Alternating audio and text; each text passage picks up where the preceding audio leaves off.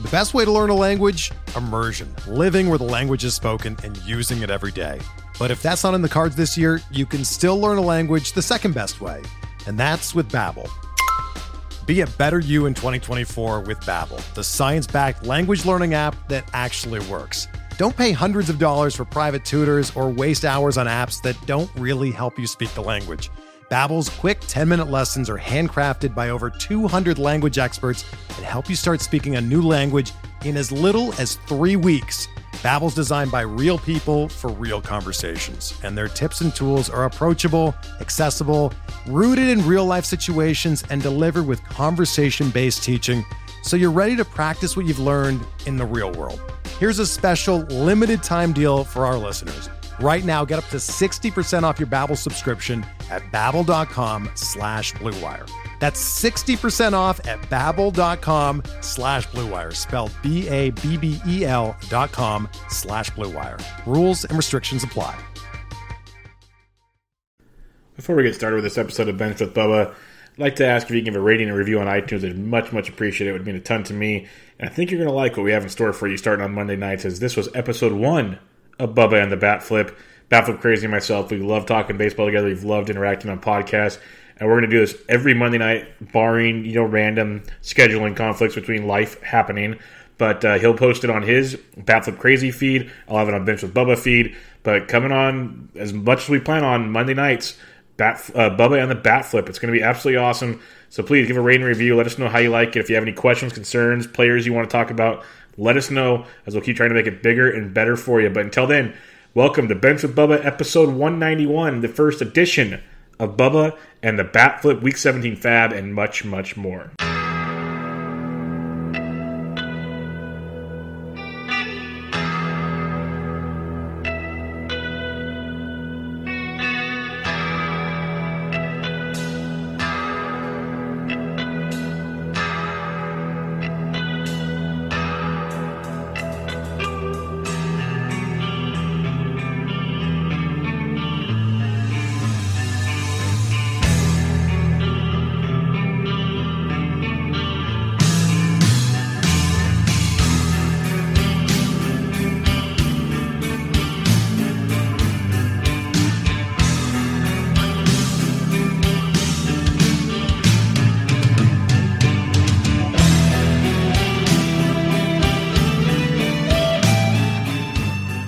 And welcome, everybody, to the first edition, I guess is the way I'll say it, of the Bubba and the Bat Flip simulcast podcast.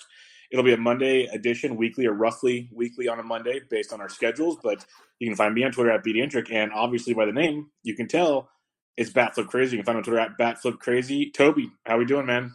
We're doing great, Bubba. I'm really excited. I've really enjoyed being on a number of podcasts with you over the last couple years, and we play in the Barf League, and it seems like the natural progression is to rock a podcast together. Yep, I'm pumped about it. Like you said, we've gotten to know each other. We enjoy chatting with each other about it. People can find the weekly podcast on Bench with Bubba feed or the Bat Flip Crazy feed, whichever you prefer. It'll be there on both of them, so it'll be a lot of fun getting to chat it up pretty much every week based on our schedules, and continue to grow this fun thing we call fantasy baseball together. Absolutely. I'm really looking forward to it. All right. Well, let's get crack-a-lacking on this first one. We got some recent news to talk about. Some of it is pretty sad, or sad for your teams if you have them. Brandon Woodruff, one of the bright spots in the Brewers rotation, has been really, really good this year. Left yesterday's start with an oblique injury, and early speculations, they're thinking 6 weeks, which takes you into September. For me, I'd pretty much be dropping him right now unless you're in a dynasty league. What's your takes on this Woodruff injury? Yeah, I mean, before hearing the timeline, it was a hold, just because, it's tough to find a replacement in today's game for a guy like Woodruff, who's really emerged this year. He was having a great season, 22.3% K- walk rate, really strong skills, above league average, across the board in strikeout skills and in control metrics as well. Really disappointing, but I agree with you, Bubba. I think at this point with 6 weeks, that leaves 4 weeks if he's on schedule. We know how these things go. May take him a little while to get going, maybe a little off schedule. And so with that being said, I think it's okay to drop him across the board this year, unless, of course, you're in a dynasty or keeper league. Yep, it stinks, but that's where we are in the season. You can't really be holding on to dead weight anymore. You got to kind of move on and keep replenishing that roster. So sadly, most likely a drop with Brandon Woodruff. The Giants surprisingly brought up some talent from the minor leagues over the weekend, and they actually performed pretty well. A couple of them we just wanted to hit on real quick because when we talk about FAB later on, they were not FAB viable in NFBC type leagues because they made their debut on a Sunday.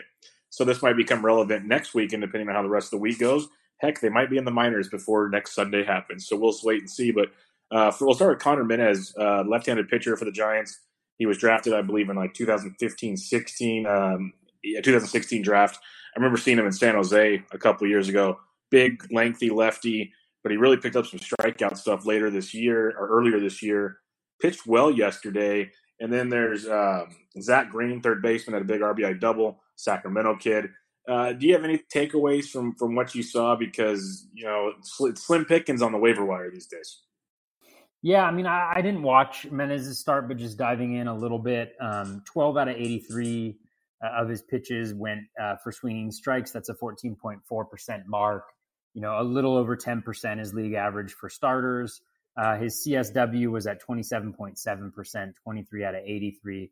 So not quite as good. League average is, mid 28% or so, like 28.5, 28.6%. So, I mean, a solid outing overall. He obviously was doing really well earlier this year in Double-A. He had a 2.72 ERA, 0.96 WHIP with 70 strikeouts in about 60 innings.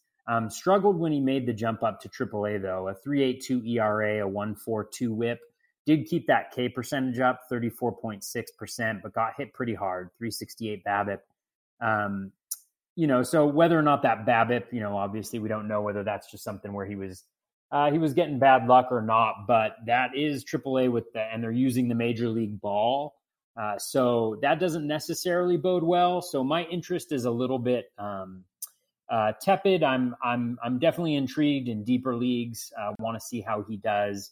Like you mentioned in NFBC, we may get another chance to see how he does before having to put our bids in. But I'm kind of lukewarm on him right now. I think there's some possibility, but I worry a little bit. That he doesn't quite have that pedigree that makes me super excited. How are you feeling? I mean, were you able to watch the start? I watched a couple innings. I know he gave up 2 home runs early, but then after that looked great. He struck out Pete Alonso. He made Pete Alonso snap his bat over his knee, so that made me feel good about life. But yeah, that part was good. The thing that he kind of reminded me of, and I know they're 2 different pitchers, but a Giants pitcher, Andrew Suarez, who last year had some fantasy relevance. I would say with Menez, it'd be like, okay, you're going to pick him up to stream him at home. That's pretty much what it's going to be. I don't know if I trust him in a live ballpark yet, because if he's missing, like you said, it could get ugly. But say, you get the Padres at home or something, there could be some valuability to that. Definitely. Yeah, and then one thing I'll say, just looking at his pitch mix, I mean, he did on 52 four-seam fastballs, he did have a 9.6% swinging strike rate, which is pretty solid. And then the changeup looks like his best pitch so far. So we'll see. On Zach Green, the one thing that I found interesting on him, he hit 23 home runs, obviously at AAA. They're using the major league ball. The PCL is pretty hitter friendly this year. But he did have a 13.3% walk percentage, which is good for plate discipline. So if you're in an OBP league, I think he has a little bit more value. But he was striking out about 33% of the time in AAA.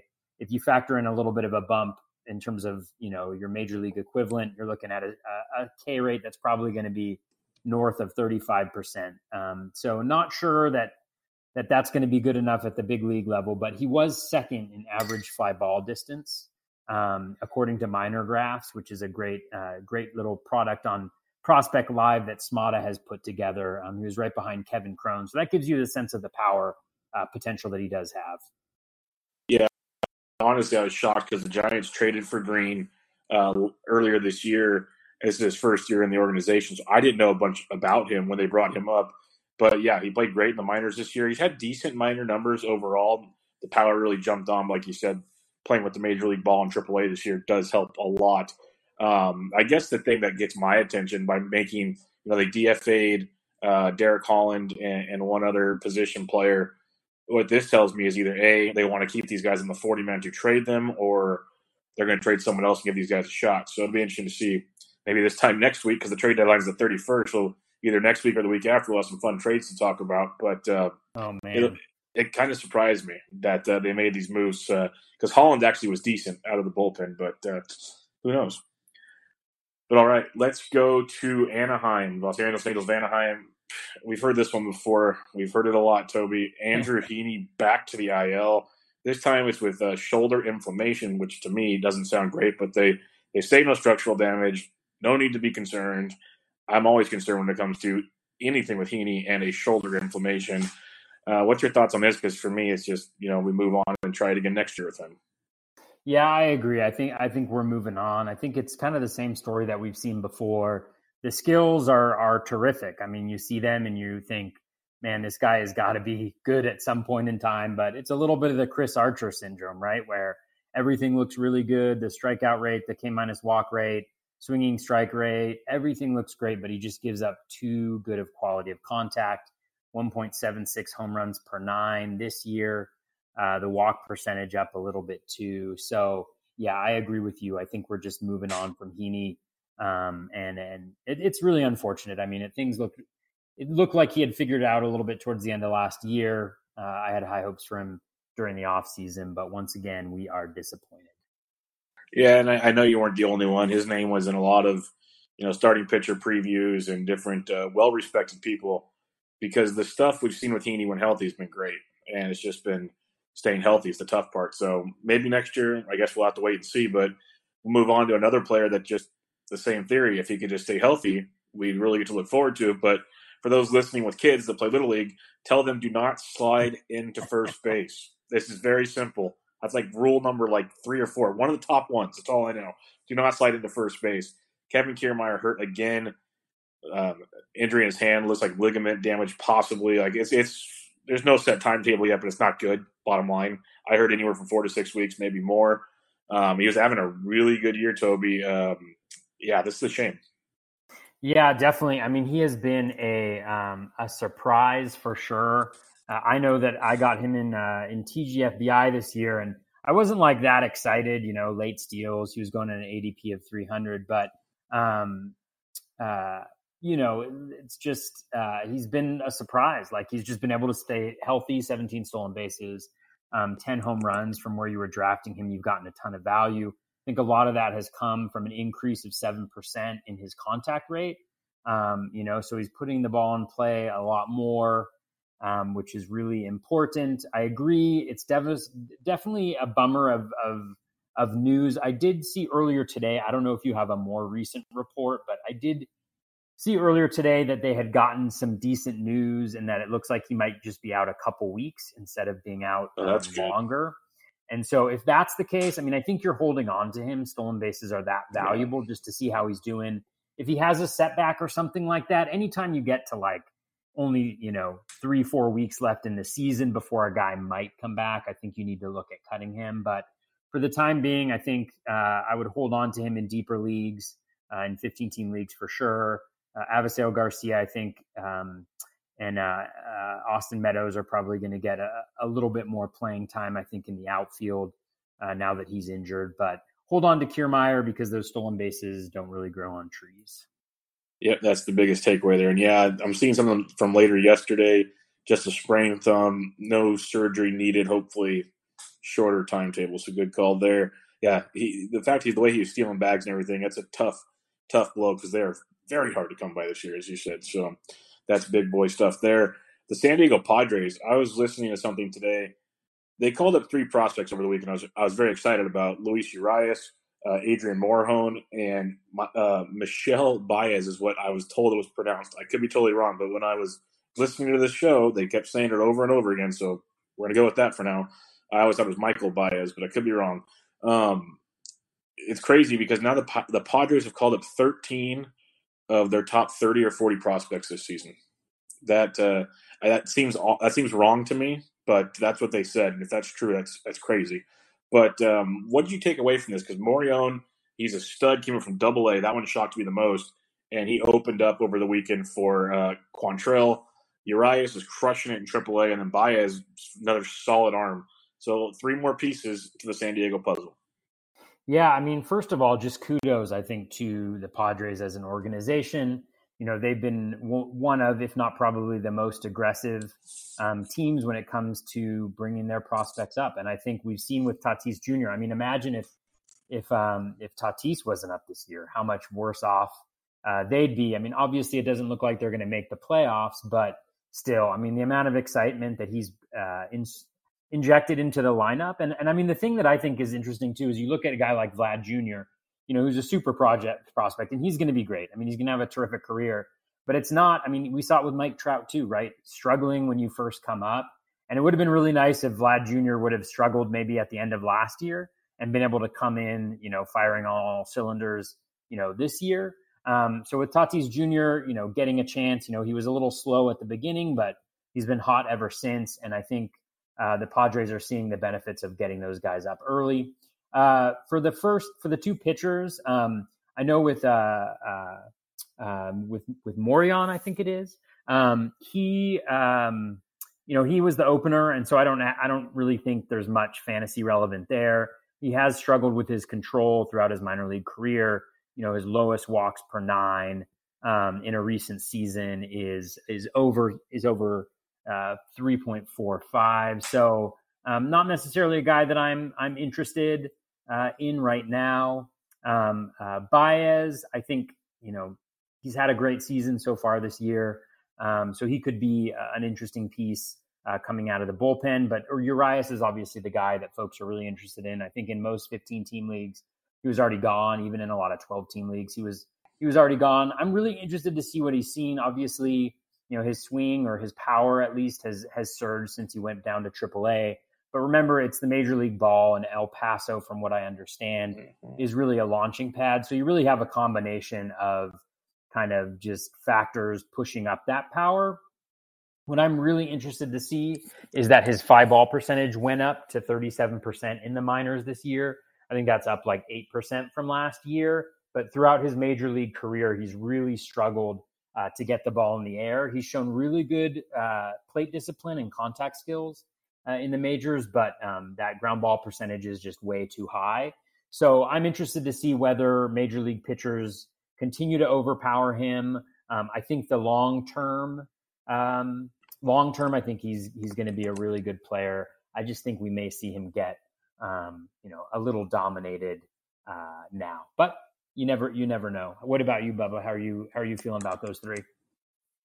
Yeah, I'm with you on Morion and Baez. I was just shocked they were up so soon. So again, I don't know what the Padres are really doing here. If it's more a matter of, hey, we've got a ton of young arms, we don't want to shut them down, we want to spread them out because, like you said, Morion opened for Quantrill, 2 young, up and coming, like future frontline starters possibly in the rotation. So maybe they just split time and finish out their innings through the year. Baez a bullpen piece. So both of those are probably not real, free agent fab acquisitions. Quantrill could be. I could see him being good because I think he's farther along and could be interesting, kind of like a Ryan Yarbrough type, a Jalen Beeks type, minus what Beeks did tonight.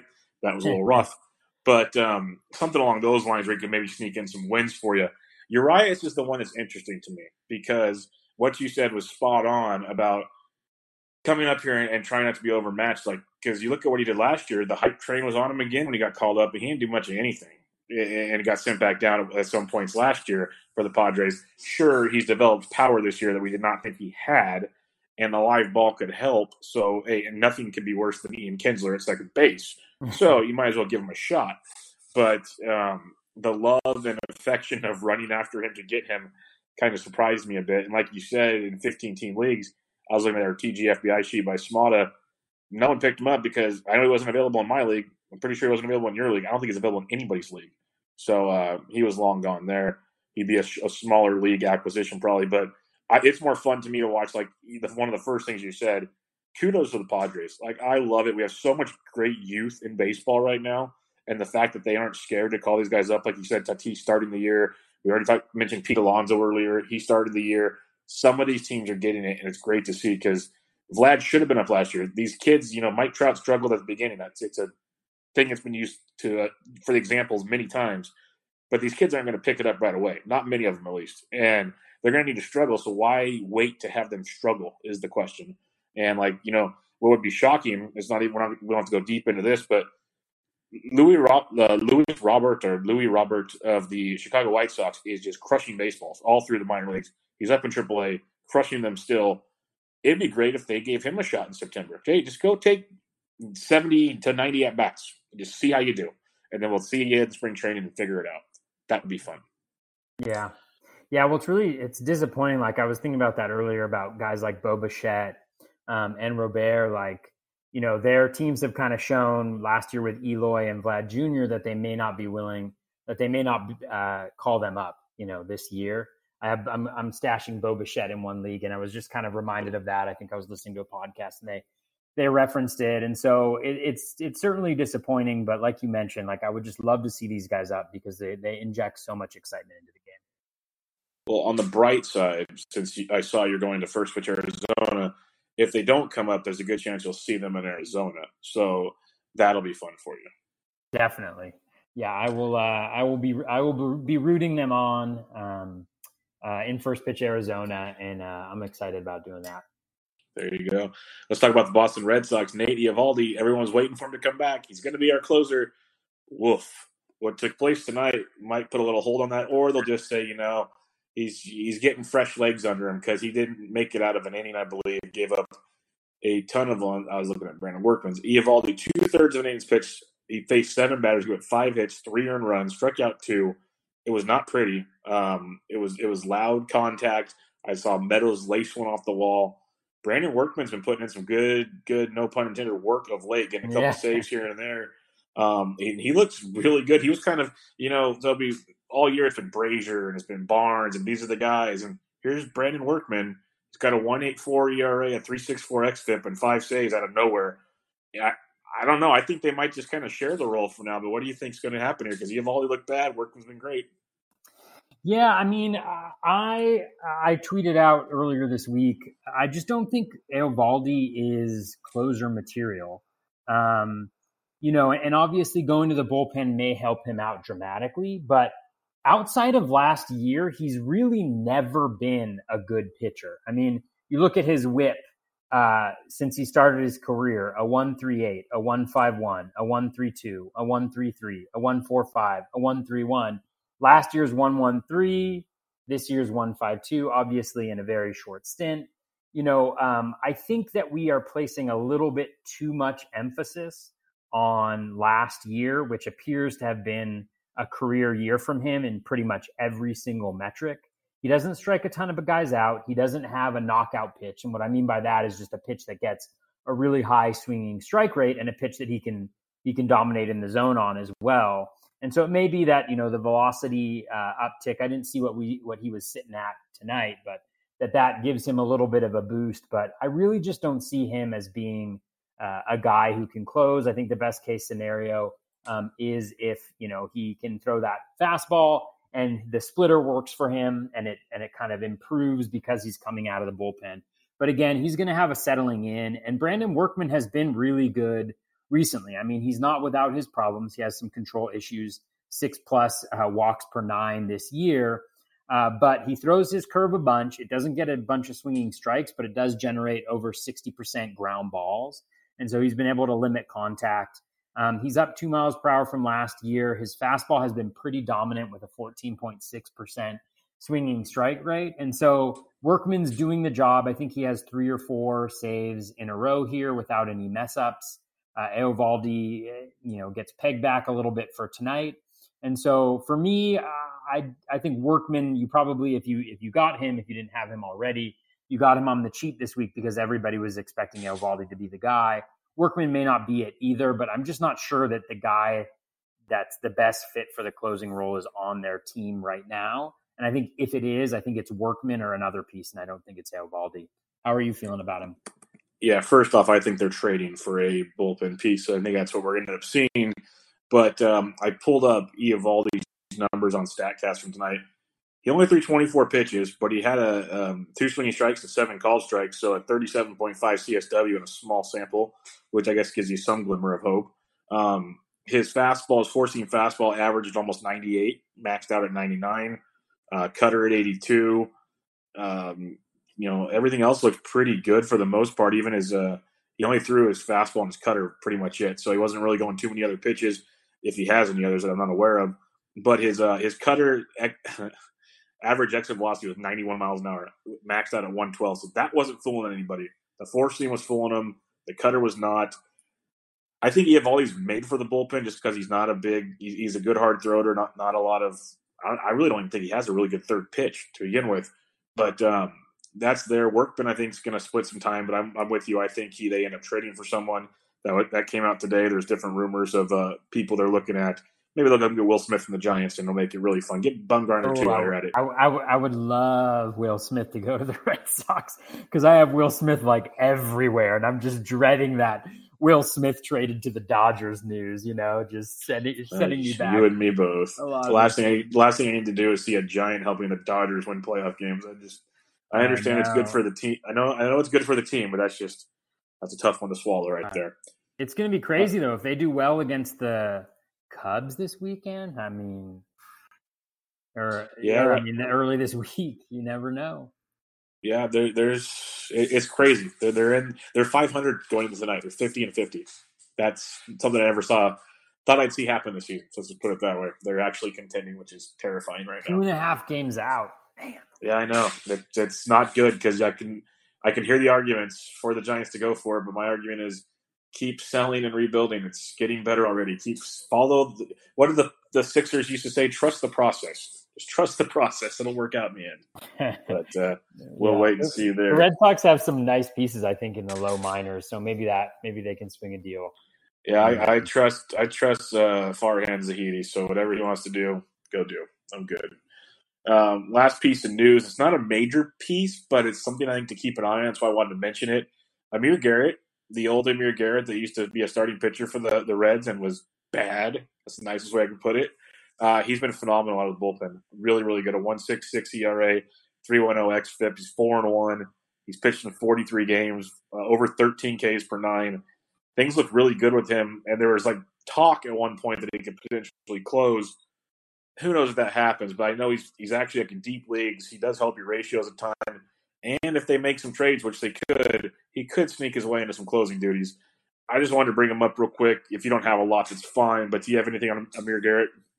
No, I think you covered it. He's just been nasty this year. 17% swinging strike rate, 35.4% CSW, 35.9% K rate. Walks are a bit high, but he's one of those guys you pick up and you just hope that he ends up landing the closer role because he could be a really, really dominant force at the back of their bullpen for a number of years because I still think they control him for a while.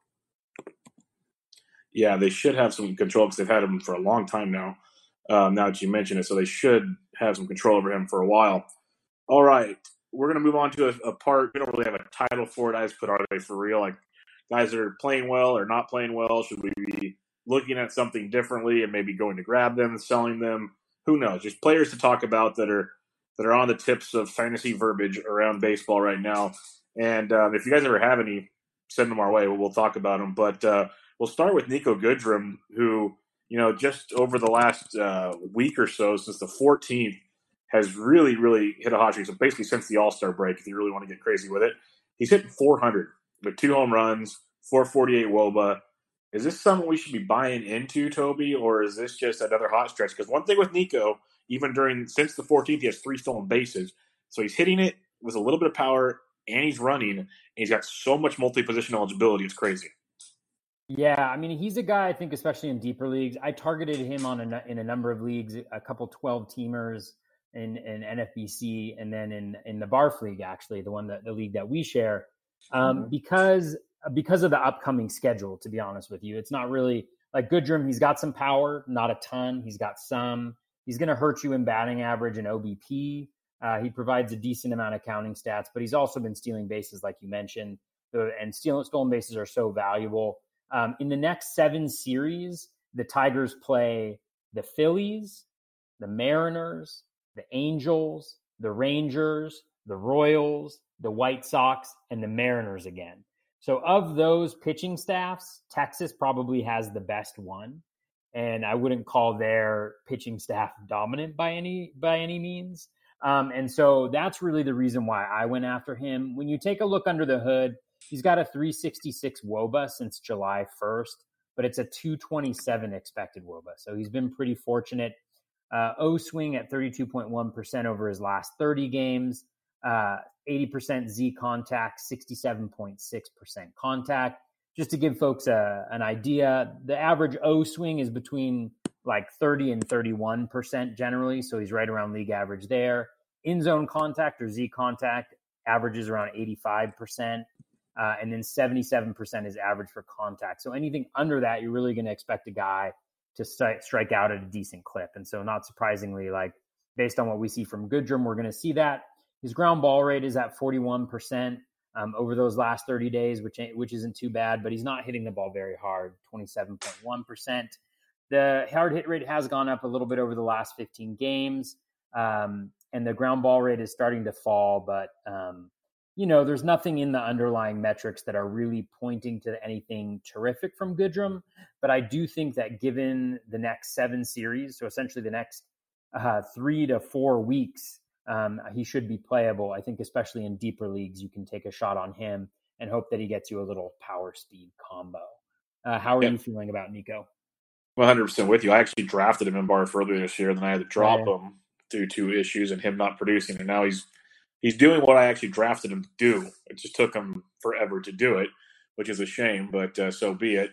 And I like him. I think he's got that talent. I always get concerned when they make young kids play multiple positions. Like they just rotate him everywhere. He was playing shortstop at one point this year. That was just bananas seeing that. So I like him a lot. The power is going to be like, even coming into the season, I thought if he had 15 homers, I'd be happy. It's the speed part I like. Not average isn't going to completely kill you. Like you said earlier with Kiermaier, steals are so valuable and so hard to find right now. If he can get you, the way he's running right out there, the Tigers have no reason not to let him run. He might get you 10 steals by the time the season's over. And that's huge come late in the year when it comes to moving up the roto standings. So I like him a lot. He shouldn't kill you in any category. And like you said, with the next 7 series, that's going to be tremendous. All right, let's talk Manny Margot. This is a name that's been very, very popular. Like Matt Modica and many others have been talking about him when it comes to waiver wires. Before Sunday's 0 for 5, he was right on the 5-game hit streak. Over the last 6 games, he's hitting 400 with 6 extra base hits, a stolen base. He's been batting second for the Padres, only striking out 11% of the time, which is really, I know it's a small sample, but Manny Margot, only 11% K rate, stands out to me, even in a small sample. But he was hitting everything in Chicago and Miami. I know it hasn't been consistent playing time, but it's what we've wanted to see for a long time. Should we be buying into this, Toby? I think yes and no. If you look at his his StatCast expected metrics since July 1st, he's got a 329, or he's got a 458 WOBA, but a 329 expected WOBA. So he's way outperforming, what the underlying skills show. And expected WOBA, just for folks who aren't familiar, that's a combination of essentially strikeouts, walks, and then quality of contact. That StatCast puts together. And so guys who have higher walk rates, lower K rates are obviously going to do well, as are guys who hit for power. And so that doesn't necessarily capture all of Margot's skills, because really what you're looking for, like, yes, he hit, I don't know what he hit, like 8 or 13 home runs a couple years back. But I actually think what I like most about Margot, which is going to sound kind of weird, is that he's hitting the ball on the ground a lot. Margot is a guy that I've been off of for quite a long time, and it served me pretty well. And one of the reasons is because he had a pretty low ground ball percentage. He was hitting the ball in the air a ton, but he doesn't necessarily have the power to hit it out. And so his batting average was low, even though he's got great plate discipline, good contact skills, and in a lot of instances was hitting the ball fairly hard. And so I like the fact that he's got a 51.5% ground ball percentage right now, because when it comes to Margot, what I want to see is I want to see him getting on base and stealing bases. And I think the other thing that's changed is his success rate at stolen bases. think he's 13 for 13 this year after being under 50% in the last 2 years. And so I think for those reasons, he's certainly fantasy viable. I mean, anybody who steals bases at this juncture without destroying every other category is doing that.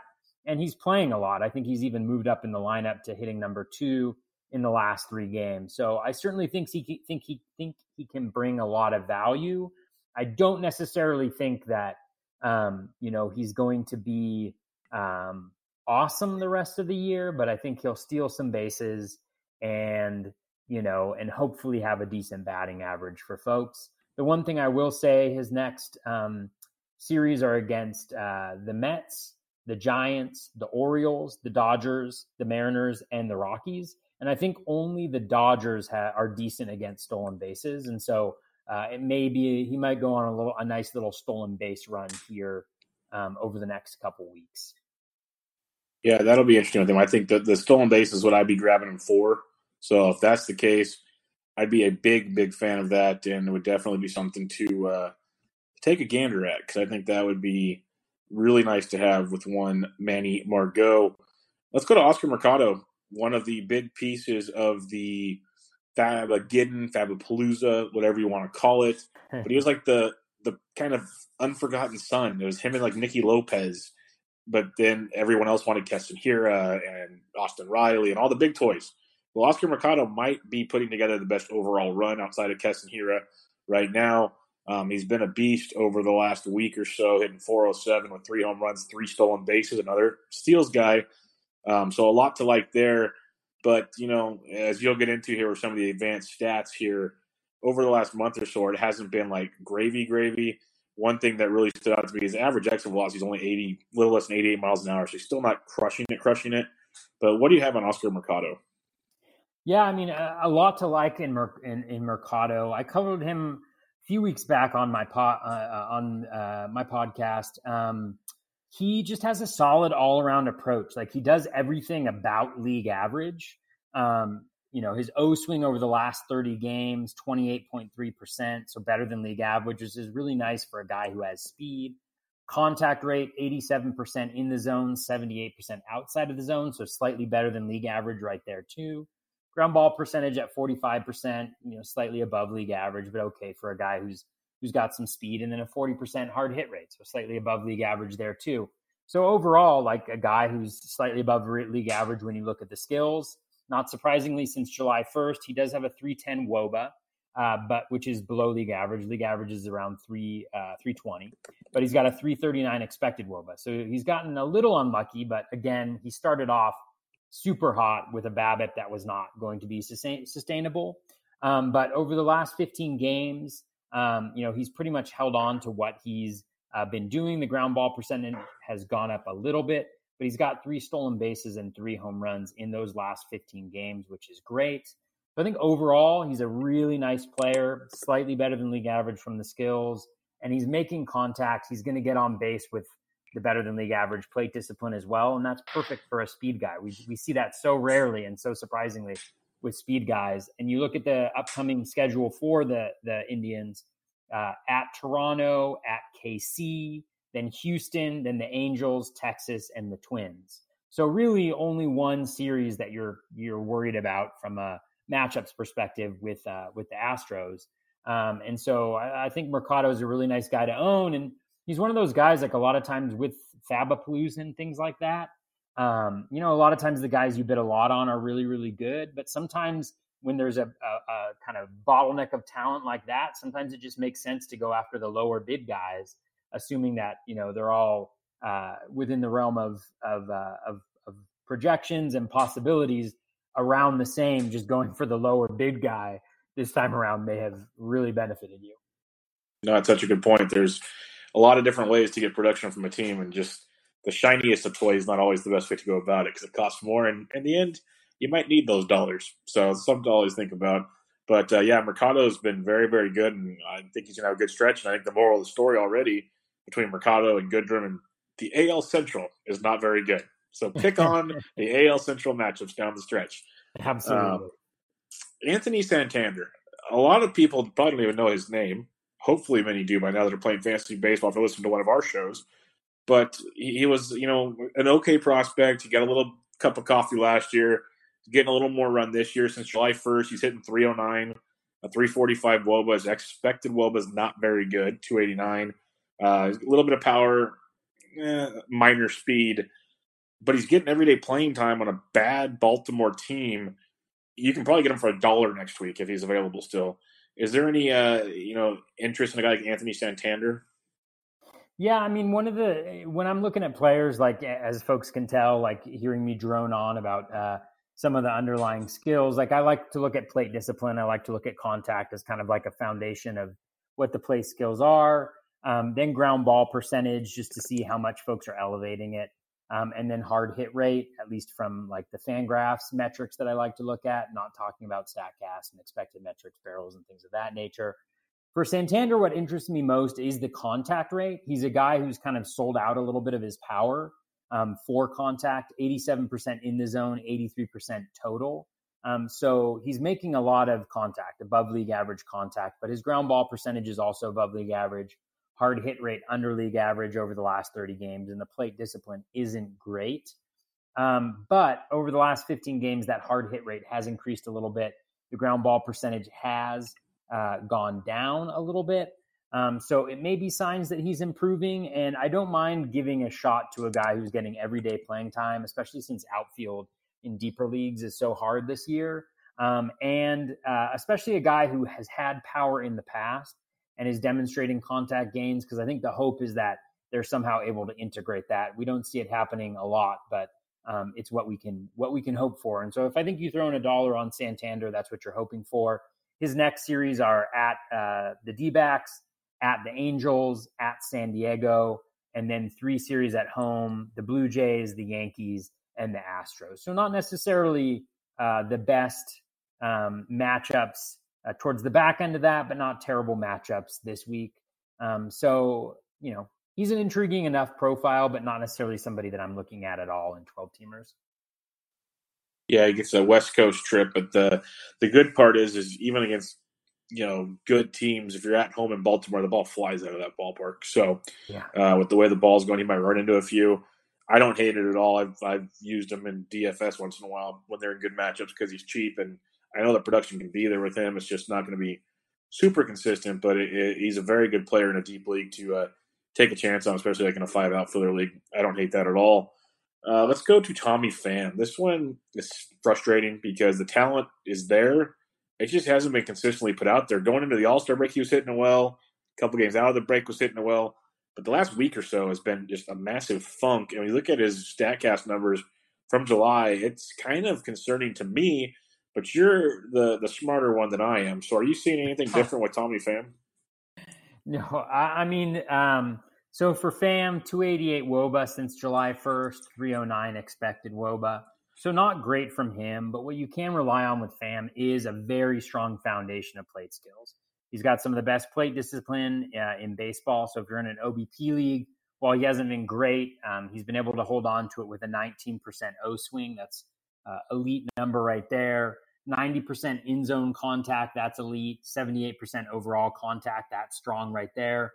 Always hits a ton of ground balls, but always hits the ball hard. 50% ground ball rate over the last 30 games, 43% hard hit rate over the last 30 games. And I think the key for looking at a guy like Pham and determining what to do is there a major change in what he's doing, like under the hood, right? And I don't think we see that necessarily. The outcomes haven't been great, but we know that Pham can get really cold. He got really cold last year when the Cardinals traded him, which was one of the worst trades I have ever seen in my entire life. But the Tampa Bay Rays and the Pirates, they hold my beer. Oh man. Oh yeah. Right. Chris Archer. Oh God. And then and he was so hot in the second half for the Rays last year. And so I think we're going to see something similar from Pham right now. Nothing is changing in the underlying skills. 217 BABIP over the last 30 games as well. I think if you just stick with him, I think you're going to be handsomely rewarded down the stretch. One thing that I would note that I found interesting, I saw on Twitter today from one of the guys who follows the Rays very, very closely. And I'm not talking about our boy Yancey Eaton, who I'm sure will be a huge fan of our pod as well. But Sandy Casimir, I think it's at Sandy Casimir on Twitter. Oh, is that Casimir's like mom or sister or something? I don't think so. He's a big Rays fan. Okay. They have a tough schedule. They've had a really tough schedule without many days off. I think it's just been crazy since the All-Star break and even before the All-Star break. And so he was pointing out that Pham is one of the few guys who is in the lineup every single day for the Rays. You know, he doesn't really get swapped out like a lot of their guys do. And so they get more off days coming up. So maybe that'll give them a little bit of rest. They do have a solid schedule. Boston, at Toronto, at Boston, Miami, Toronto, and then at Seattle. There's a lot of left-handed pitchers on those teams as well. So I think you stick with Pham, and he'd be a guy that I would target in a trade if folks are making him available or they grow tired of him. Yeah, I can see that. I'm always a Tommy Pham fan. It's just this slump was a tad bit concerning, but good to hear there's maybe some hope on the horizon thanks to Miss Casimir there. Jonathan Villar, this one is weird to me because I look at his numbers peripheral-wise, 279 in the month of July. You know, he's got 4 extra base hits, a stolen base, nothing fancy there. Only a 301 WOBA. If you look at his X stats, it's not pretty. Should we be okay with what's going on here, or is there a cause for concern with Johnny Villar? Yeah, I don't see any major cause for concern. Over the last 30 games, the plate discipline has been solid, 25%, 77 in-zone contact, 72 overall contact. Ground ball is high, but it always is with Villar. Hard hit rate, not that great. I mean, one of the things about Villar, and I think generally, is like for Villar, what you're going to measure his success on is stolen bases for the most part, and then, you know, not destroying you in batting average, and then providing a little bit of power. And so his profile isn't going to be one that has a super high WOBA just because the walk rate. The K rate's going to be pretty high. Walk rate's going to be pretty low. Doesn't hit for a ton of power. So I'm not as concerned about that metric necessarily for Villar, but it's more about the stolen bases. And so, if he's doing those things, I think fantasy owners will be happy. But like you mentioned, I think you mentioned there was only 1 stolen base since July 1st. So I'd be a little bit more concerned about that, as would I be concerned that Villar really isn't a part of the Orioles' future, I don't think. And I actually think that future is very bright. I think what their management team has done so far, I think, has been really, really impressive. But his schedule coming up, Villar, at Arizona, at the Angels, at San Diego, and then Toronto, Yankees, and Astros at home. So, like with Santander, it's an okay schedule moving forward. I think, Villar is fine. You have any thoughts on him? I own him in a couple places. I got him for steals. The fact he's not stealing stinks. Like 270 on average, I can definitely live with that. I wasn't planning on a lot of power with him. He's kind of doing everything else, kind of little less than you'd hope for, but he's not killing you. I need him to steal bases. Yeah. That's what I need. But, the other part is I do like what the Orioles are doing with the organization. In the offseason, they made some changes there. They're actually signing foreign players from Latin America, which is nice for once. They drafted much better with Mr. Rushman as a number 1 pick. There's a lot to like you said. It's still a few years away, but things are moving up for the Baltimore Orioles. But similar to the Rays, who are doing it last year and this year, it's hard to get past the Yankees and the Red Sox in that division. It's very tough. Definitely. Lorenzo Cain, yeah. One of the brutal things about stolen base guys is that, Villar could have 1 stolen base like since July 1st, and then you take him out of his lineup and he gets 3 stolen bases in a game, and it's just it's just brutal. It's so hard. That's why I just every TGFBI Monday morning, yes, please put Villar back in the lineup. Just Sunday night I take him out because I'm mad. Monday I put him back in because that, like you said, the week you take him out, at least within FBC, it's 4-day, 3-day patterns, so you don't get the whole week burned on you. But all it takes is 1 game. Like those guys can get 3 steals in 1 game and you're kicking yourself. So, yeah, 100% agree with you there.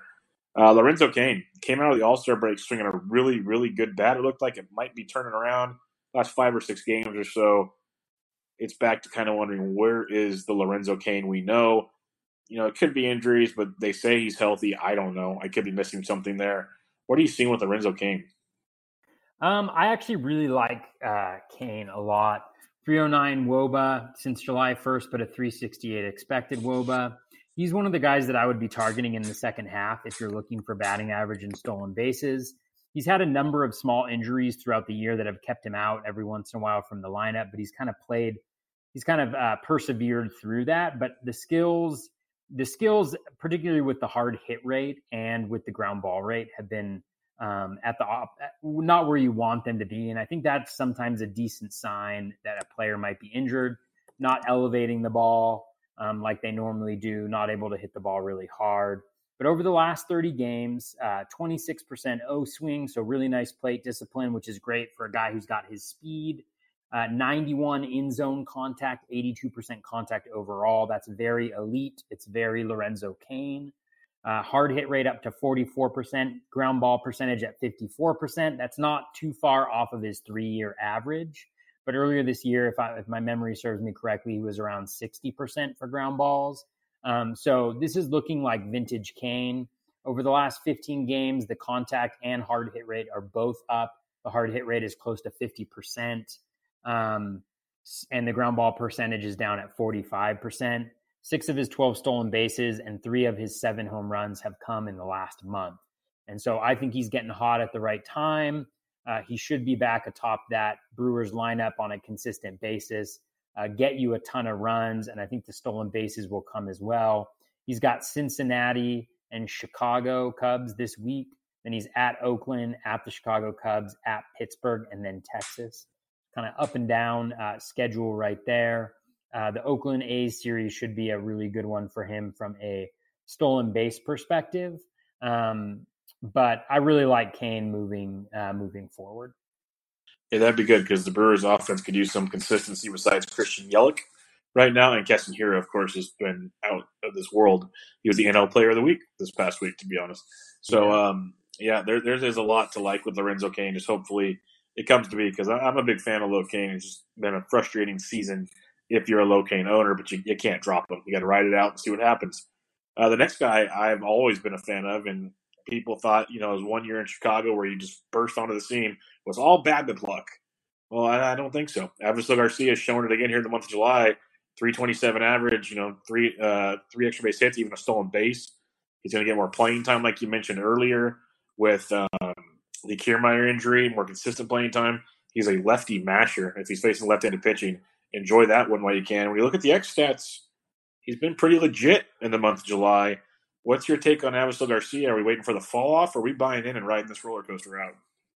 Yeah, I think roller coaster is a really good description for Garcia. I think he's got one of those high variance profiles where he doesn't have great contact rate, chases a lot of pitches outside the zone. But I do think that he's going on a little bit of a heater here. 357 WOBA since July 1st, but a 393 expected WOBA. I think the major difference you see from him recently is the ground ball percentage. He's generally like a above league average ground ball percentage guy. It's gotten better this year with the Rays, and I think it's the second consecutive years he's improved it. Over the last 30 games, it's right around league average at 44%. But when you drill down to the last 15 games, it's at 30%, which is actually a 3-year low for a 15-game rolling average for him. So when I see things that are outside the normal variance for a player like that, it makes me feel warm and fuzzy inside. But in this particular case, I think it really bodes well for his power production. I think it points to the fact that he is trying to hit the ball in the air more. And he's a barrel guy. Like, he always has a ton of barrels. And like you mentioned with the stolen bases, he has 9 stolen bases this year. Lorenzo Cain has 12. Avisail Garcia has 9. He's actually fast. He's just like a StatCast darling.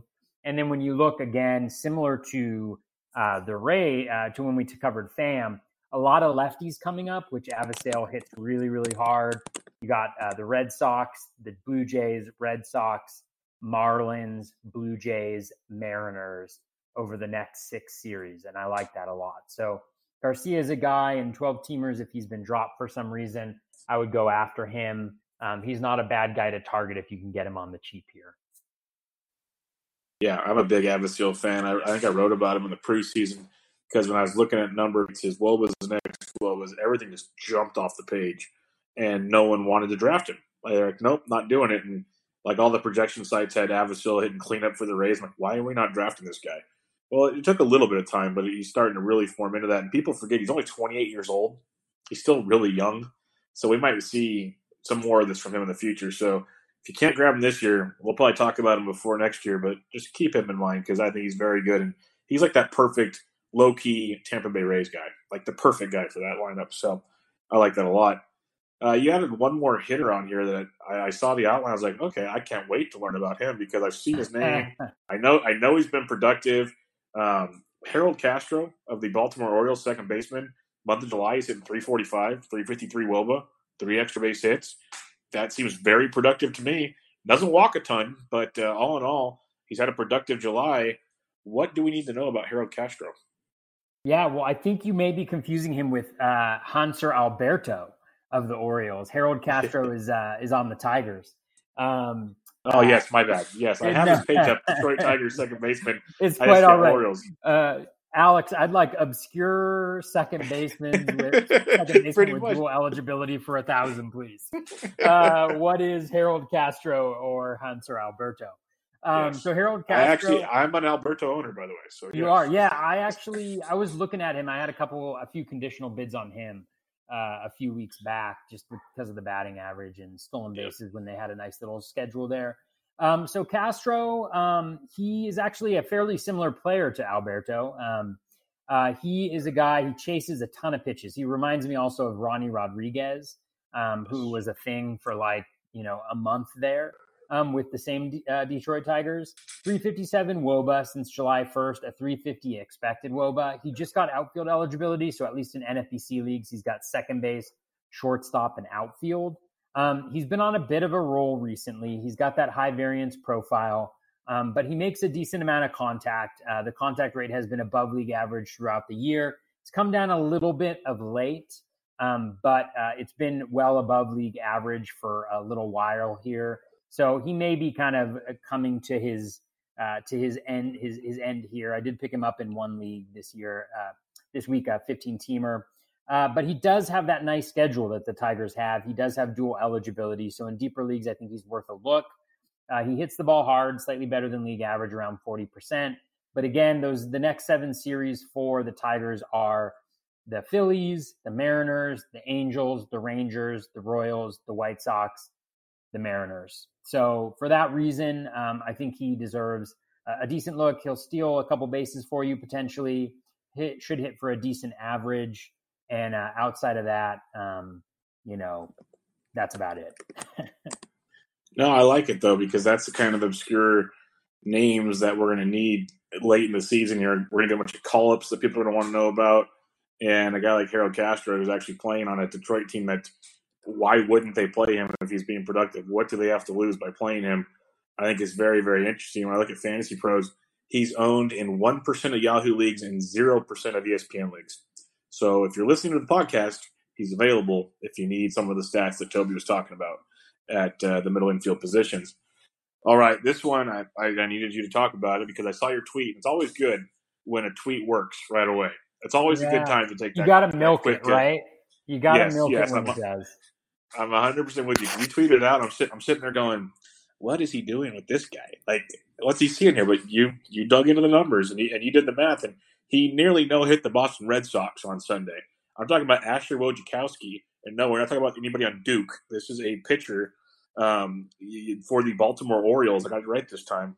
He was outstanding. 7 1/3, 1 hit, no earned, 2 walk, 10 Ks against the Red Sox. He's made 5 starts this year, or 5 appearances.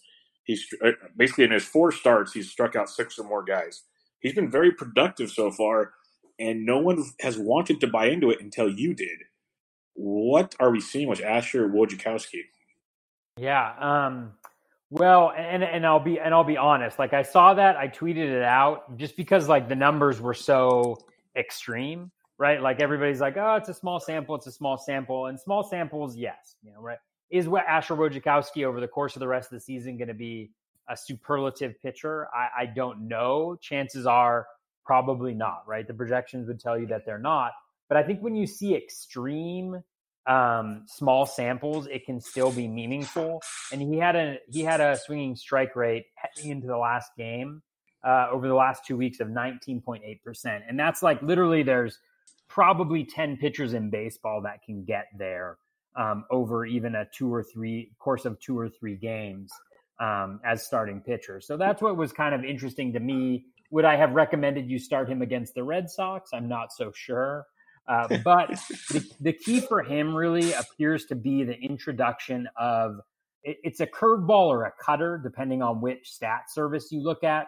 StatCast calls it a curve, which I think it most likely is. And then Brooks Baseball and Pitch Info on Fangraphs call it a cutter. Whatever it is, it's a devastating pitch. It has a 25% swinging strike rate. He had never thrown the pitch before his start on July 7th.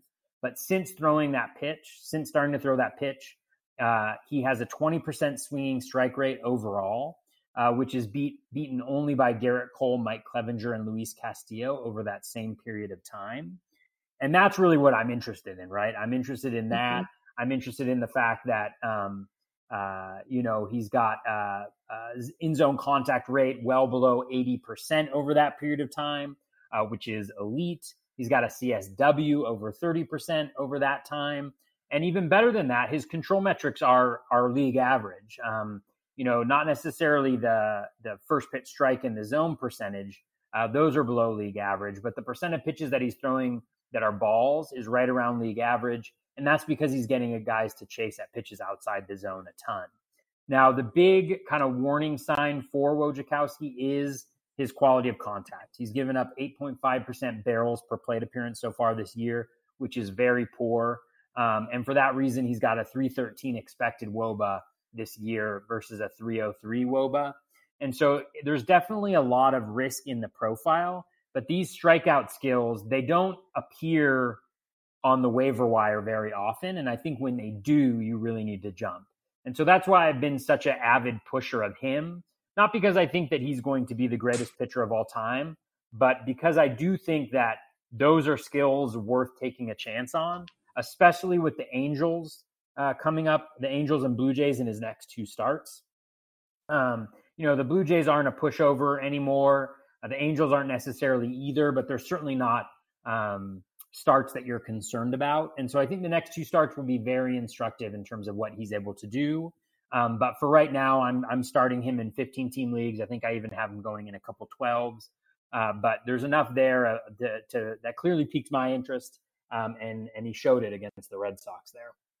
Yeah, that was really surprising against the Red Sox of all the teams to do it to, and that was outstanding. Like you said, with the Angels coming up and some other nice matchups, it's definitely someone to take an eye on. And I know a lot of people added him over the last week, so it'll be interesting to see if this keeps up. Like you said, it's hard to find strikeouts like that down the stretch. So it's a heck of a find by you. I would never have even he's one of those guys I just looked at the name and looked at the team and I just walked by. That's my bad because you dug into it and found a gem, and that is absolutely outstanding. Hopefully he keeps it up.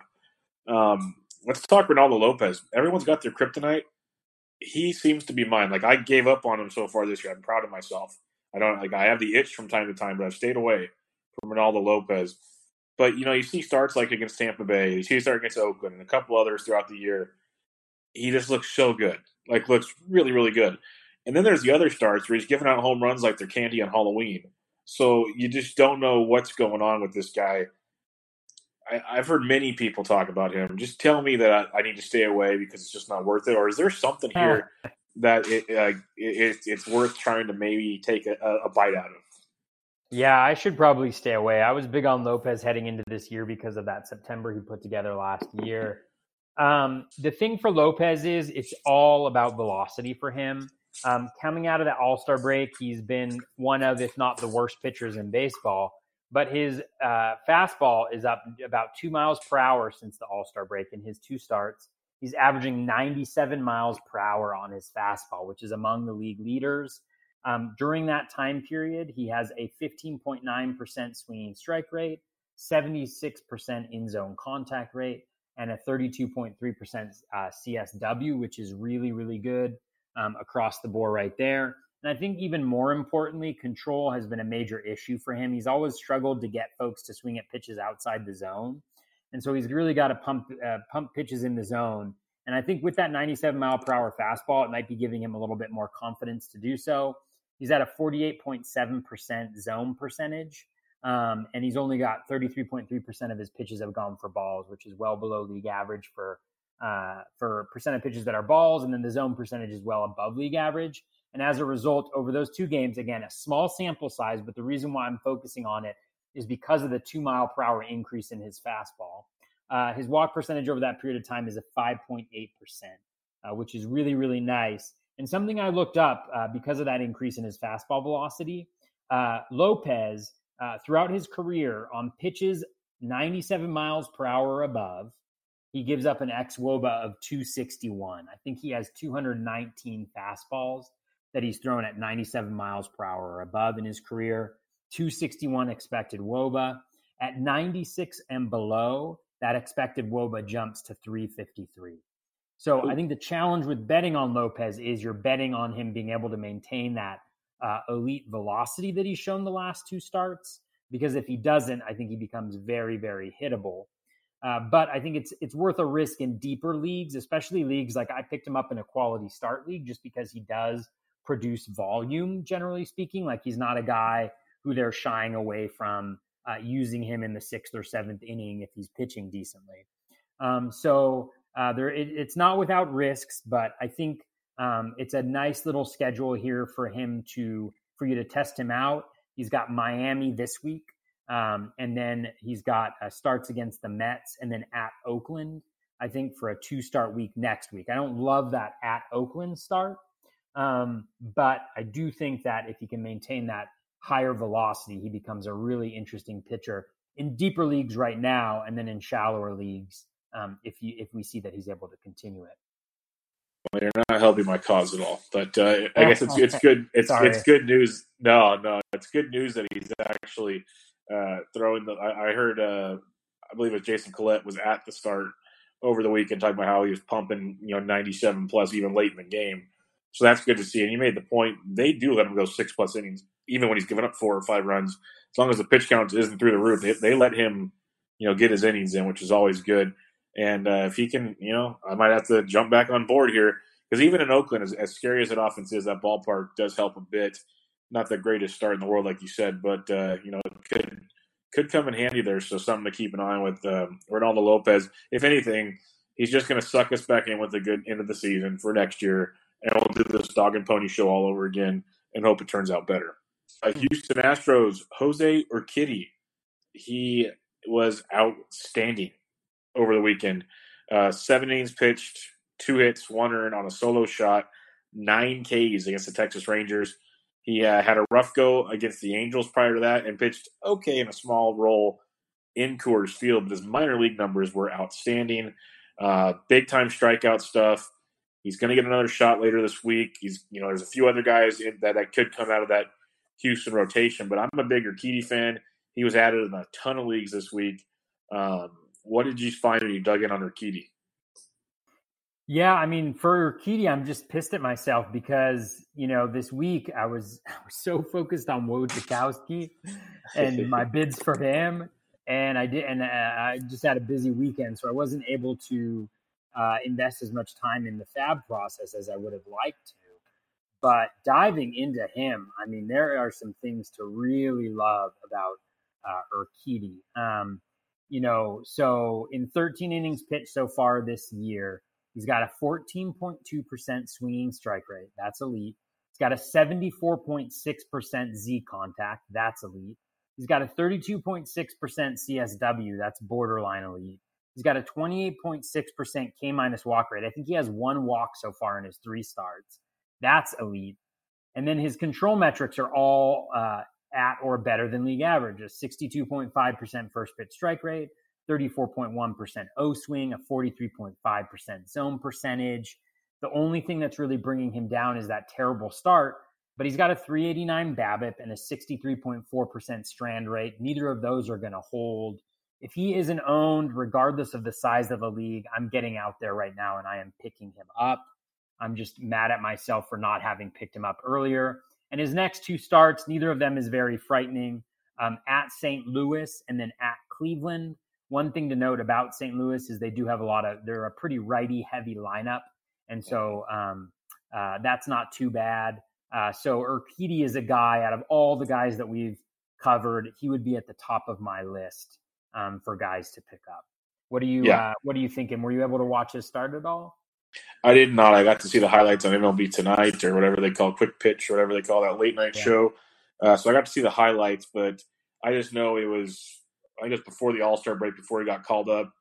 James Anderson and Clay Links, and they did their Thursday prospect podcast. James was just raving about what he saw with his minor league stuff when he had one of his prospect ranking updates. So it got my attention, and I looked into it a little bit. You know, the Coors start I wasn't really jumping to do. I was looking forward to Anaheim, got beat up. But then we saw what we've seen in the minors all year on Sunday against the Rangers. And he's young. He's going to have hiccups, as all these young pitchers do. But there's a ton of upside in this kid, and especially that big-time strikeout stuff. So, yeah, I'm with you. If you can get him, go get him. He was added in pretty much every league I exist in. So I have no shares of him. I did not get him. But he was added everywhere. So if you got him, go get him. A couple more to talk about here. This guy I am scared to buy in on. I know some people are buying in, but Alex Young, he's made 4 starts. He's 3-0. He's given up 6 runs. He has a 2.38 ERA, but a 4.9 xFIP. He's given up 3 home runs over that time. He's just such a soft tosser. I get terrified of seeing guys that pitch like this. Is there something to like here, or is the other shoe going to drop eventually? Yeah, I mean, he's definitely been lucky. 182 WOBA, 266 expected WOBA. The 266 expected WOBA is still good. That's since July 1st. But he's got a 109 BABIP on the year and an 84.8% strand rate, which is really, really high. I mean, the only guys that post really high strand rates are high K pitchers, and he's definitely not one of them. There are some things to like. He's got a 14.2% swinging strike rate. Solid repertoire outside of the fastballs. The fastballs are not good. Like you mentioned, he's a soft tosser, but he's got 3 pitches with swinging strike rate over 19%. And his xWOBA is obviously showing, even the 266, that he's limiting contact pretty well, but I don't think that they can overcome some of the bad parts. 31% zone percentage, that's very, very low. Below league average K percentage at 21.7%. He's got very poor peripherals on his fastball and sinker, low swinging strike rates on those, and they just get hit a lot in the zone. He doesn't really have anything that can fool you inside the zone. And then he gives up a really high fly ball percentage, 48%. He has I think a low home run per fly ball so far this year, which is kind of keeping him reasonable, but I don't think that that's going to continue. So I think there's a lot of pieces there that raise a lot of concerns. He's got Miami this week. He's got the Nationals next week.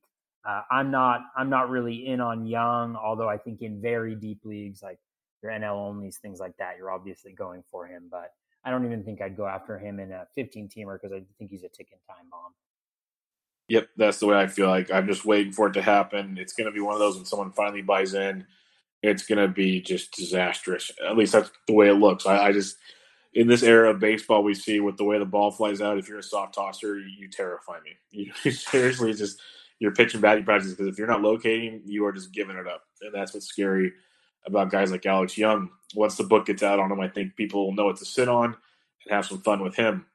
Last pitcher we'll talk about is the San Francisco Giants right-hander, 26 years old, former first-round pick, finally getting some regular rollout here, and his last 4 starts have been outstanding. And one thing to go with those 4 starts is someone learned how to throw a slider. It's been very, very impressive, and he's been getting it done of late, striking guys out, looking really, really good. What do you have on Tyler Beede? All right. Well, I don't want to be too disappointing. I know, big Giants fan, but since July 1st, 210 WOBA, but a 310 expected WOBA. His skills have been decent overall this season, but when you dive into them, over his last 5 games, he has a 10.4% swinging strike rate, right around league average, gives up a ton of contact when he throws the ball in the zone, 90.1% in zone contact. And then his CSW is below league average at 27.6%. So combining all of that, I would expect him to have a low K percentage. Not surprisingly, he's got a 17.7% K rate over the last 5 games, which is pretty bad. 23% is about league average, so he's well below that. The thing that's helped him out recently is that his control metrics have been a lot better. 66% first pitch strike rate, 33.5% O swing, 44% in the zone. So that's all better than league average. It results in a 5.7% walk percentage. So the K- walk rate isn't terrible, but it's slightly worse than league average. But what's really been sustaining him over this period of time is a 233 BABIP over those 5 games and an 8.6% home run per fly ball rate. The challenge with Beede is that all of the stuff that gets folks to chase, he can't throw in the zone. All of those pitches have a zone percentage right around 33%, which is way below where you need it to be for it to be a successful pitch. Generally speaking, unless it's a dominant pitch, and none of his are. The slider, I think it was Jeff Zimmerman that pointed this out. The slider actually has the lowest swinging strike rate of his off-speed pitches. I think it's like 13%, which is certainly not anything to kind of sniff at, but league average on sliders is about 17%. If you look at an article from Alex Chamberlain from earlier this year. And he's only thrown 23 sliders if you believe. He's also got a cutter in there. So it depends on the pitch classification, but I don't think it's going to be enough for him. The slider, he can throw it in the zone, but I don't think it's necessarily a good enough pitch to make him, viable in fantasy leagues, maybe 15 teamers. But he's got the Cubs this week and Philly next week. And so I don't think I'd be comfortable starting him this week or next week. And so with that being said, he's just not somebody that I'm targeting. And I apologize for making you sad about Tyler Beede. Yeah, that's a rough one because I'm a big fan of what he's doing, but I didn't look that deep at him. Side note, the Giants just scored 3 runs off Strop in the 8th. They're up 5-4 now. But did they? Story. Oh, man. But, I saw that. Yeah. Who hit the home run? Back-to-back 2-out doubles. No, it's back-to-back 2-out doubles. We don't hit home runs in San Francisco. It's got to be multiple hits. Strop is on my crap list because of him calling Yasiel Puig stupid. Once he did that, he totally lost me. I can never roster him again. I got a Puig question in a second, but first, back to the Beede part that you asked me about. Yes, that's disappointing. The Philadelphia start terrifies me because if he's off, the ball's going to fly out of Citizen Bank Park. So that's scary. There's going to be a lot of people that were raving about their fab bids on him yesterday that are not going to look forward to hearing that part of the show. But hey, stats are stats. You got to go with what you got. The Puig thing. How much do you like or dislike? Maybe you dislike him. I absolutely love them when Puig goes sleeveless on his Sundays. Oh, man. It's wonderful. Give me a break. If anybody was meant to do it, it's Yasiel Puig. My favorite is Nick Senzel and Joey Votto have the biggest farmer tan on the face of the earth. Yep. When they're wearing that. They're like, yo, you should have told me before the season started that we were doing this because I am pasty under here. Yeah, it's pretty funny. That's pretty funny stuff. But that's a heck of a look the Reds got going there. Just reminded me of how big of a Puig fan you are. So want to get your 2 cents on that because I think if anybody was made to wear those shirts, it's Yasiel Puig. He should be wearing them 7 days a week. That's just Puig. Oh, for sure. That should be the only thing that he's allowed to wear, right? Yep, that sleeveless jersey. Yeah. That'd be outstanding. All right, let's talk about some fab guys. Smada updated the TGFBI fab pickups for the week. We'll talk about a couple of them. We've already talked about a few, but we can just kind of go through them real quick. We don't have to go super deep unless you got something. But one of the popular ads, we already mentioned him, Alex Young. He went for $1 to $11 in about 7 or 8 leagues, but he went for $60 to Michael Petropoulos in League 17. Very interesting ad there. Andres Munoz went from anywhere from $1 to $35. He's the hard-throwing bullpen piece that people think is going to replace Kirby Yates if he gets traded. He averages 100 and something miles an hour. He's still available in my league. I put in small bids for him, but my other bids got picked up, so he's still sitting out there. Do you have anything on Andres Munoz that has your attention? Yeah, he definitely has my attention. Very small sample size, a little over 4 innings pitched in the big league so far, but 20% swinging strike rate. He's been dominant so far. Like you mentioned, he's hitting triple digits on the regular. He's kind of like the newest Hicks, Jordan Hicks. Yes, I was like, Jordan his Hicks. first name starts with a J. I've already forgotten. Poor guy. But and so I think anytime, like if you're speculating on saves, I don't think he's a bad guy to go with. I think they just sent, I can never say his name, but like Wingenter down to the minors, who was the setup man previously. And so that might open up a little bit of a spot. Or it's not Wingenter, right? Who's the guy on the Padres? I always mix up the guy on the Indians and the guy on the Padres. It's like Waggett something or other. Let me find out right now. It's not ringing a bell with me either, but I'll pull up roster resource. It's all right.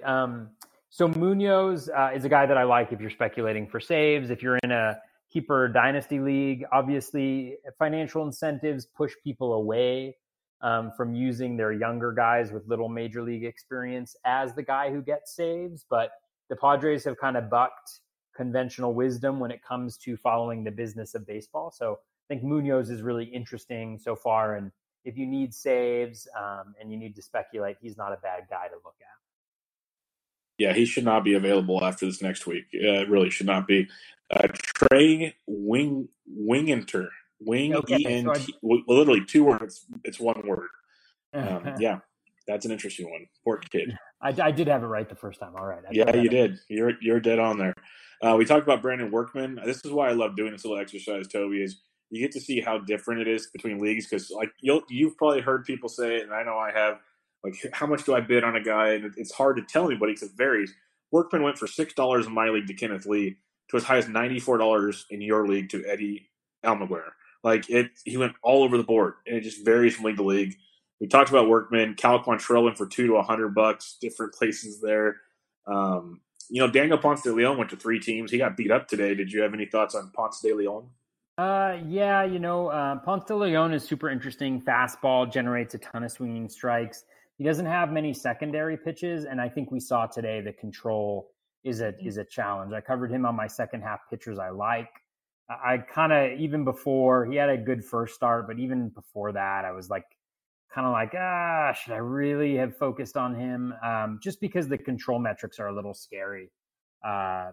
Really low first pitch strike rate, pretty low zone percentage, and not a high chase rate. And so I think in 15 team leagues, he definitely needs to be owned. I think in 12 team leagues, I'm not sure he's got what it takes to be successful.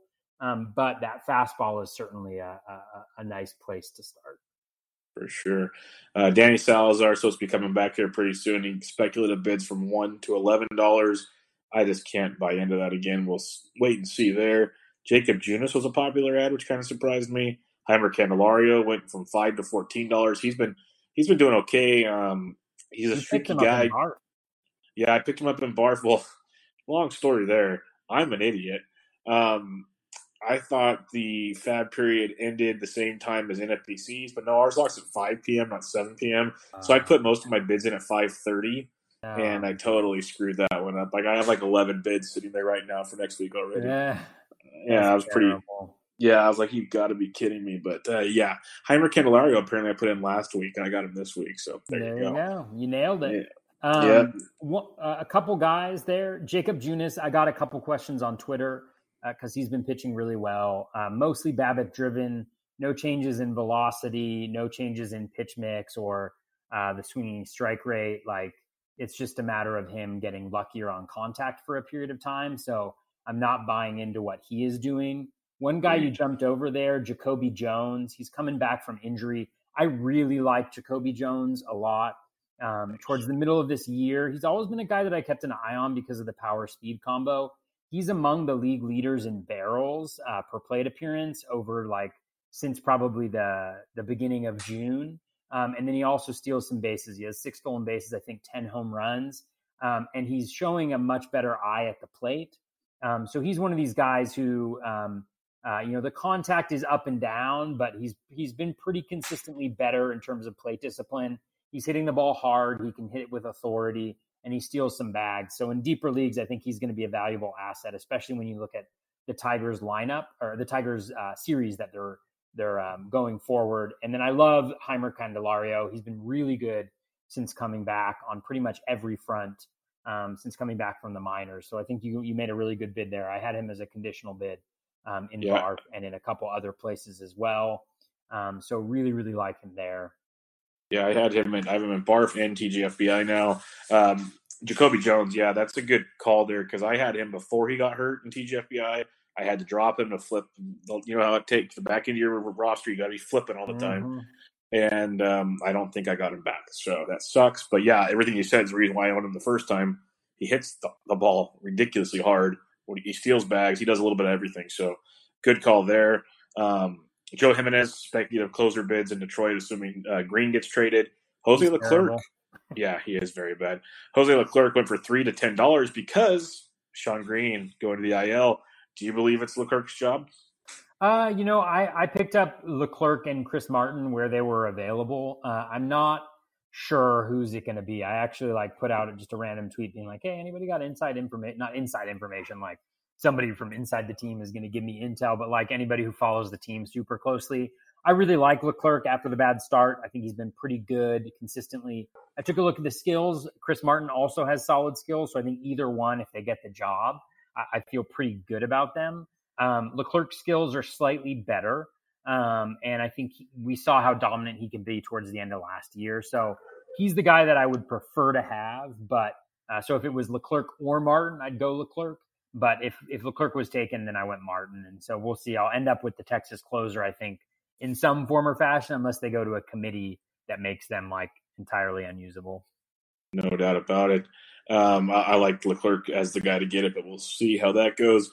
Urquidy, who we talked about, maybe from $1 to $23. I think all those prices are outstanding. That's outstanding. Yeah. Nick Pollock got him for $23, and then a couple guys got him for $1. I think that's a steal. Jurickson Profar streaking. He went from 1 to 5. Yeah, I'm not buying it. Are you buying what Profar's doing right now? No, I haven't taken a deep look, but I think he's kind of a flawed player. Wasn't into him heading into this year, and haven't really been into him at all. Yeah, no doubt about it. Kevin Gausman looked outstanding on Sunday, and he's back from the IL, and he developed a new pitcher too. That's what everyone's saying. He went for as low as $3 in League 17 to Alex, as high as $99 in League 14 to Shelly. I always say I'm not going to pronounce your name because I do not want to butcher it. I apologize. But Shelly V from Fangraphs and all those other great sites she does. So all over the spectrum for Kevin Gausman. You saw the rave on Twitter last night. I don't know if you had time to dig into it. This could be something we talk about next week or whatever. Are you buying into what you saw? Because I told everybody it's still Kevin Gausman, guys. Yeah. Yeah, I mean, I think the key is is there something different, right? That he's doing, and I didn't see anything. I mean, I think I looked at the game feed, and I think he only threw 2 different types of pitches. I had heard that he was working on a different on another pitch. But I think he only threw 4-seam fastballs and splitters, if I remember correctly. I'm trying. So that's no new pitches then. Yeah, that's no new pitches. And to be honest with you, you're not going to be. There's very few pitchers that can be successful consistently. With 2 pitches. Yeah, I mean, I don't know if there are any outside of Rich Hill, but even Rich Hill, he's super creative. He changes arm slots, and he's Rich Hill, so he's just a badass mofo. But let's see, Gausman, yeah, he threw 1 slider, according to StatCast, 60 4-seam fastballs, and 22 splitters. A good swinging strike rate, a really good CSW. Again, small sample, 1 start, and there's nothing different that I see there. And so for that reason, I think I would pass on Gausman. I mean, in deeper leagues, I think you go with him, but until you see something different, it's hard to really. You got to see something different, and I don't see anything different outside of 1 really quality start, and we know that he, that he is capable of that. So and he averaged the same on his fastball. yesterday as he has this year, 93.9. So I don't see anything different for Gausman. I'm not really interested. Mark Canha, he went to 7 teams. He's been on a heck of a hot streak, hitting in the middle of that A's lineup. I can see some appeal at times, depending on the weekly schedule. Mike Brosug, or Brosau, was added in 3 leagues. He's getting a lot of playing time. Mike Leake coming off a near perfecto. I'm not buying into Mike Leake, everybody. And then Mike Yastrzemski got added from $1 to $10. He had a big week in Coors. Get to go back to Coors in a couple weeks. Any of those names strike your fancy? Kanya's interesting. He's been hitting really well. 454 WOBA, 377 expected WOBA over the last couple weeks. The skills have not been as good of late, but he's above league average in contact, better than league average at plate discipline. The hard hit rate is down. The ground ball rate is up a little bit, but as long as he's playing every day, I think he's a very viable piece. He was really good last year going up against lefties, good earlier this year going up against lefties, and now he's getting a shot. So I don't mind Canha. I've got him going in a couple places in deeper leagues, like 15-team leagues here. Yastrzemski, the one thing I'd say about him is the Giants go back to Coors next week. So if you want to be proactive, you could pick him up now and hold on to him until that happens.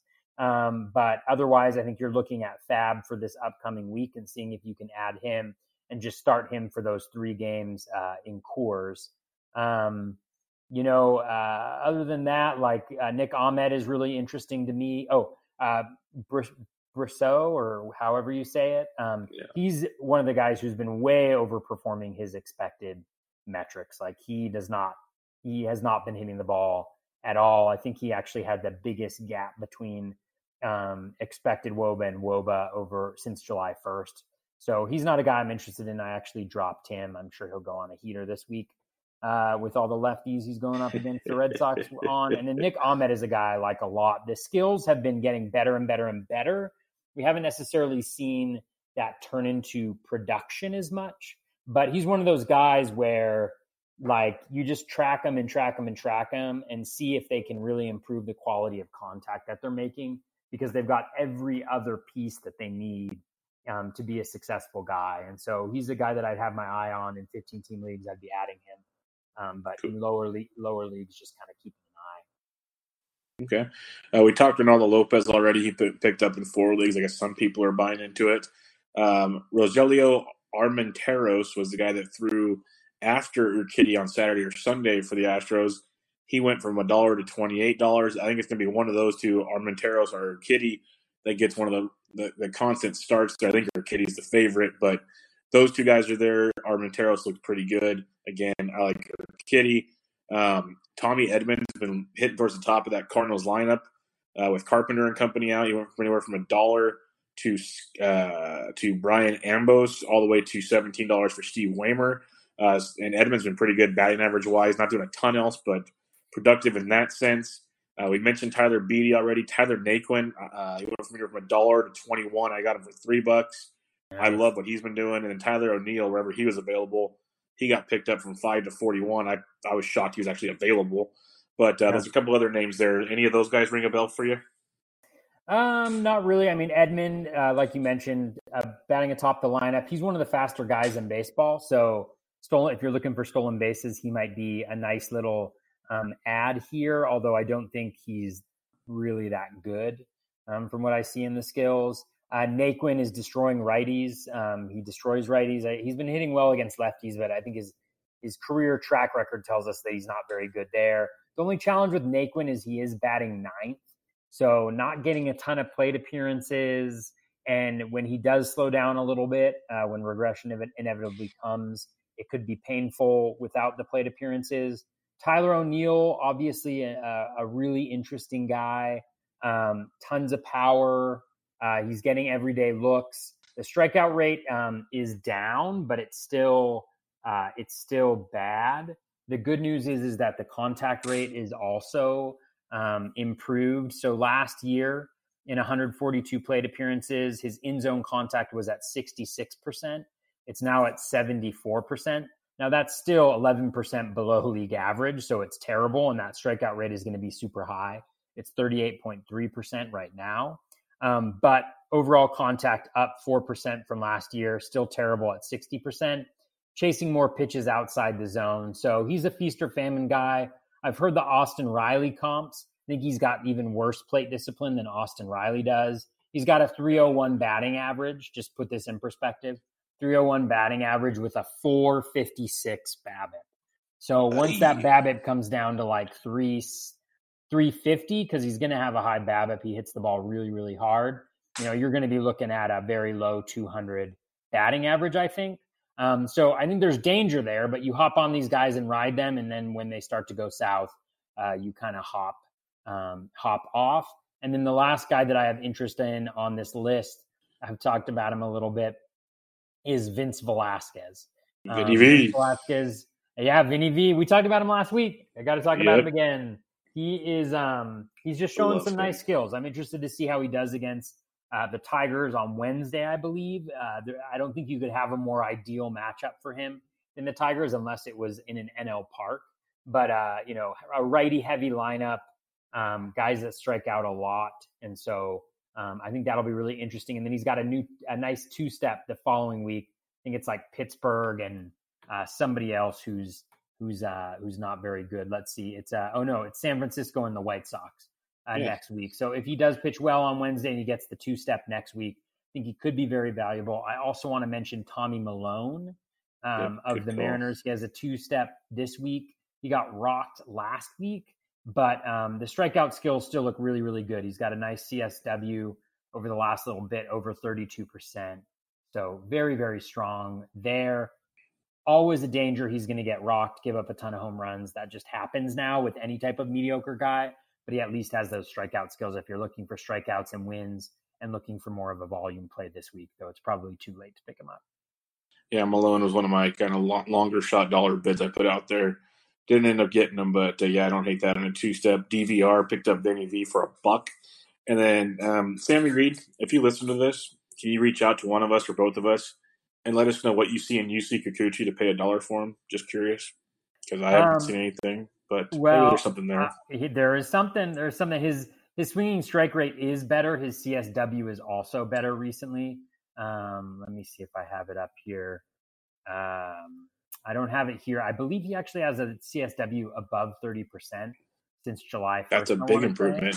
Yeah, so that's a big improvement. I was super off of him earlier this year because the skills were terrible, but I want to say it's a changeup. It was at Fantasy Gospel, or if you just search for Fantasy Gospel, he had a tweet highlighting that. So since July 1st, he's at 28.5, so right around the average. That's much better than where he used to be. Since the All-Star break, which I think is 2 starts for him, he is at 24.8 now. So maybe it's not great. I don't know, but there is a little bit of improvement with Kikuchi. Maybe it's the swinging strike rate that I'm thinking about. Whatever it is, he has been a better pitcher recently.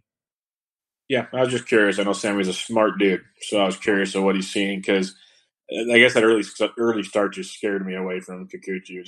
It was bad, way bad. But hey, everyone can change it around. Look at Ronaldo Lopez. We talked about him earlier.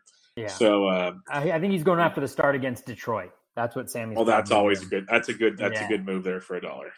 Cool. Yeah, might as well give it a shot.